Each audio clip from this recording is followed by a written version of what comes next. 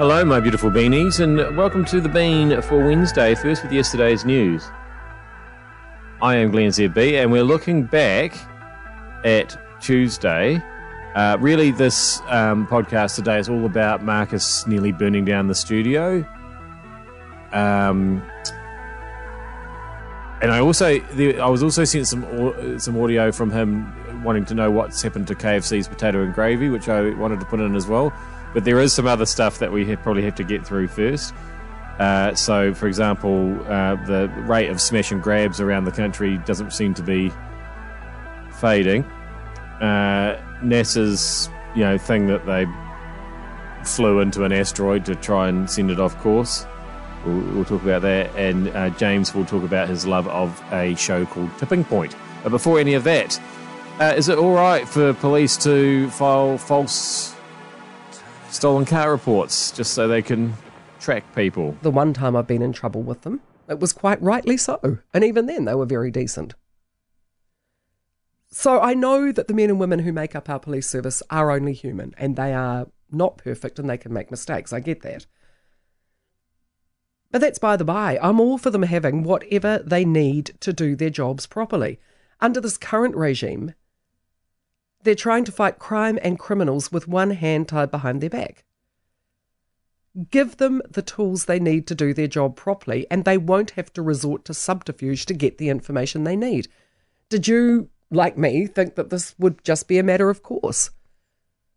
If they wanted access to the CCTV data network, they should have it. They're trying to help us, for heaven's sake. They're not doing it for personal gain. It's to protect the community. How these men and women can get up every morning and do an incredibly tough job in this current climate is beyond me. Every single thing they do is scrutinised and criticised. Leave them be. I'm team police. Absolutely. Wow, okay. Yep, so the host before her, Mike Hosking, he was happy for the police to just keep on lying, and Kerry's happy for them to keep on lying and making false reports. Wow, everybody's just happy for that to happen. For the police not to follow their own rules.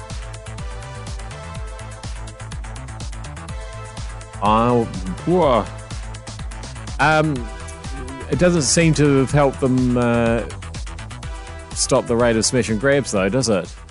This kind of behaviour. I think we'd feel better about promoting New Zealand if and when the government had actually addressed all the pressing issues really upsetting New Zealanders right now, like the upsurge in violent crime, the emergency housing, the poverty, the inflation, kids not turning up to school. But if at home is a mess, there's a fierce labour shortage where many, places still don't even have enough staff to open their doors, and then others who do are being ram-raided or smashed into, then what does that say about priorities? It's hard to know when serious stuff like this might be taken seriously. I feel like we've all been banging on about it forever. I don't know how many editorials I've written on this. I don't know how many opposition politicians have raised concerns and how many retailers have begged the government to take notice, but it feels like crickets are chirping. And all the while, smash and grabs continue, offenders remain emboldened, police remain on the back foot, and innocent bystanders run a real risk of injury or worse. It should not be scary or dangerous to go into a mall with your family at the weekend. It shouldn't be dangerous for retailers to go to work. And yet, here we still are. I'm hearing a lot of complaints about, the ram raids, the smash and grabs. Not a lot of solutions proposed. I'm hearing about people wanting something to be done. I think the main solution is locking people up forever. Which is, that's an effective solution for sure. And maybe we could just get the police to lie about the people, and it won't really matter whether they did it or not. And then we'll lock them up forever. Of course, there's always my suggestion, which is to never, ever, ever have children, and that'll fix it as well. So, there's a lot of good ideas out there, I suppose, actually, now that I reflect on things. Meanwhile, all this is going on, NASA's flying rockets into space to crash them into asteroids. Sure there's a reason? Oh yes, that's right, to save the world if an asteroid's heading towards us. quite good reason. Did they blow it up or just nudge it? The idea is not to blow it up. The idea is just to nudge it gently out of the way so that if there was one that was actually headed towards the Earth and we had enough warning, we'd be able to push it a little bit out of the way and that would build up over time and it would whiz past rather than slamming into it. And so did this one get nudged enough? This one was never heading for the Earth. We should be clear about that. And it only got nudged. It only got nudged by a little bit. If you were doing it for real, you'd probably want a bigger spacecraft. But part of the thing is we don't know whether these two things hit like two snowballs or two piles of sand or two billiard balls. And because so it's in space, Richard, right? We don't know how it works up there. And we also don't know what asteroids are made of. They're some of the most mysterious things in the solar system. And so this is the chance to see what would happen. And, you wouldn't want to be trying, if you found something that was on its way to the Earth, you wouldn't want to have to figure this out afterwards. So it didn't work very well in that movie on Netflix, did it? The idea is not to be that movie. No. I'm enjoying that mental image that the defence of the planet is based upon post-apocalyptic or apocalyptic movies and using them as a sort of a what not to do. I like that idea. We're going to finish up here as promised with Marcus Lush trying to burn down his studio. But before that, speaking of things that you watch on television, it turns out that James Daniels watches, there's a game show called Tipping Point.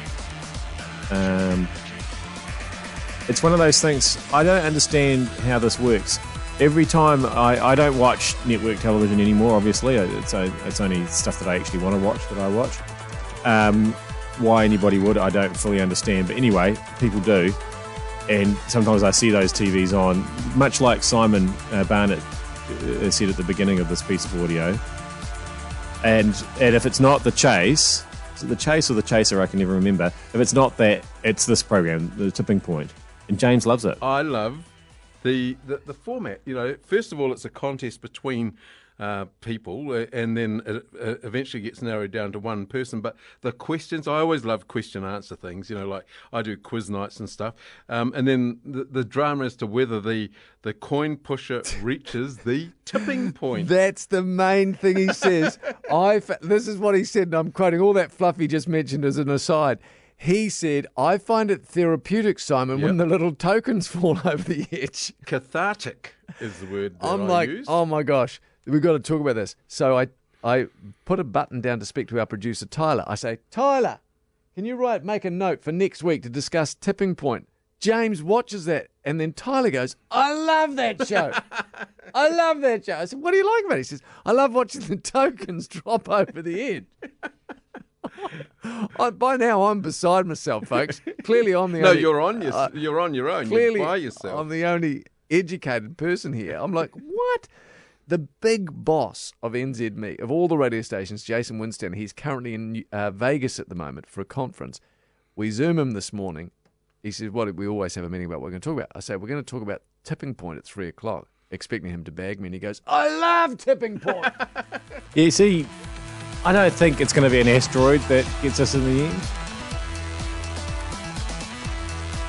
I think we'll just become so dumbed down that we'll forget to breathe. We're going to finish up here, or Marcus will just burn the place down. I just had a very eventful news break because I plugged in the coffee machine, right? You got one of those sachet. What are they called? You put like a circular capsule of coffee in the machine, not like a Nespresso, but a kind of a budget kind of version that we've got down here. Don't know if it's ever used. I just didn't have a regular coffee, so I thought I'd have one of those. So I plugged in the coffee maker. It's got like a circular pod that goes in it, which is fine, but there's a socket with two items plugged into it, and I turned on the wrong one. I turned on some sort of a Breville sandwich maker that had a lot of cheese in it that someone had left, so there was a great deal of smoke produced by it as this cheese burned. Oh, jeepers creepers, I've set off the sprinklers, so Anyway, then Jennifer Rush started singing, so I've come running back to the studio. So hope it doesn't burn down or trigger anything. Anyway. Yeah, it wasn't quite as dramatic as what I thought it was going to be. I don't think you can burn a building down by melting too much cheese, generally. It's a fine line with the sandwich. I mean, this is my specialty area, basically.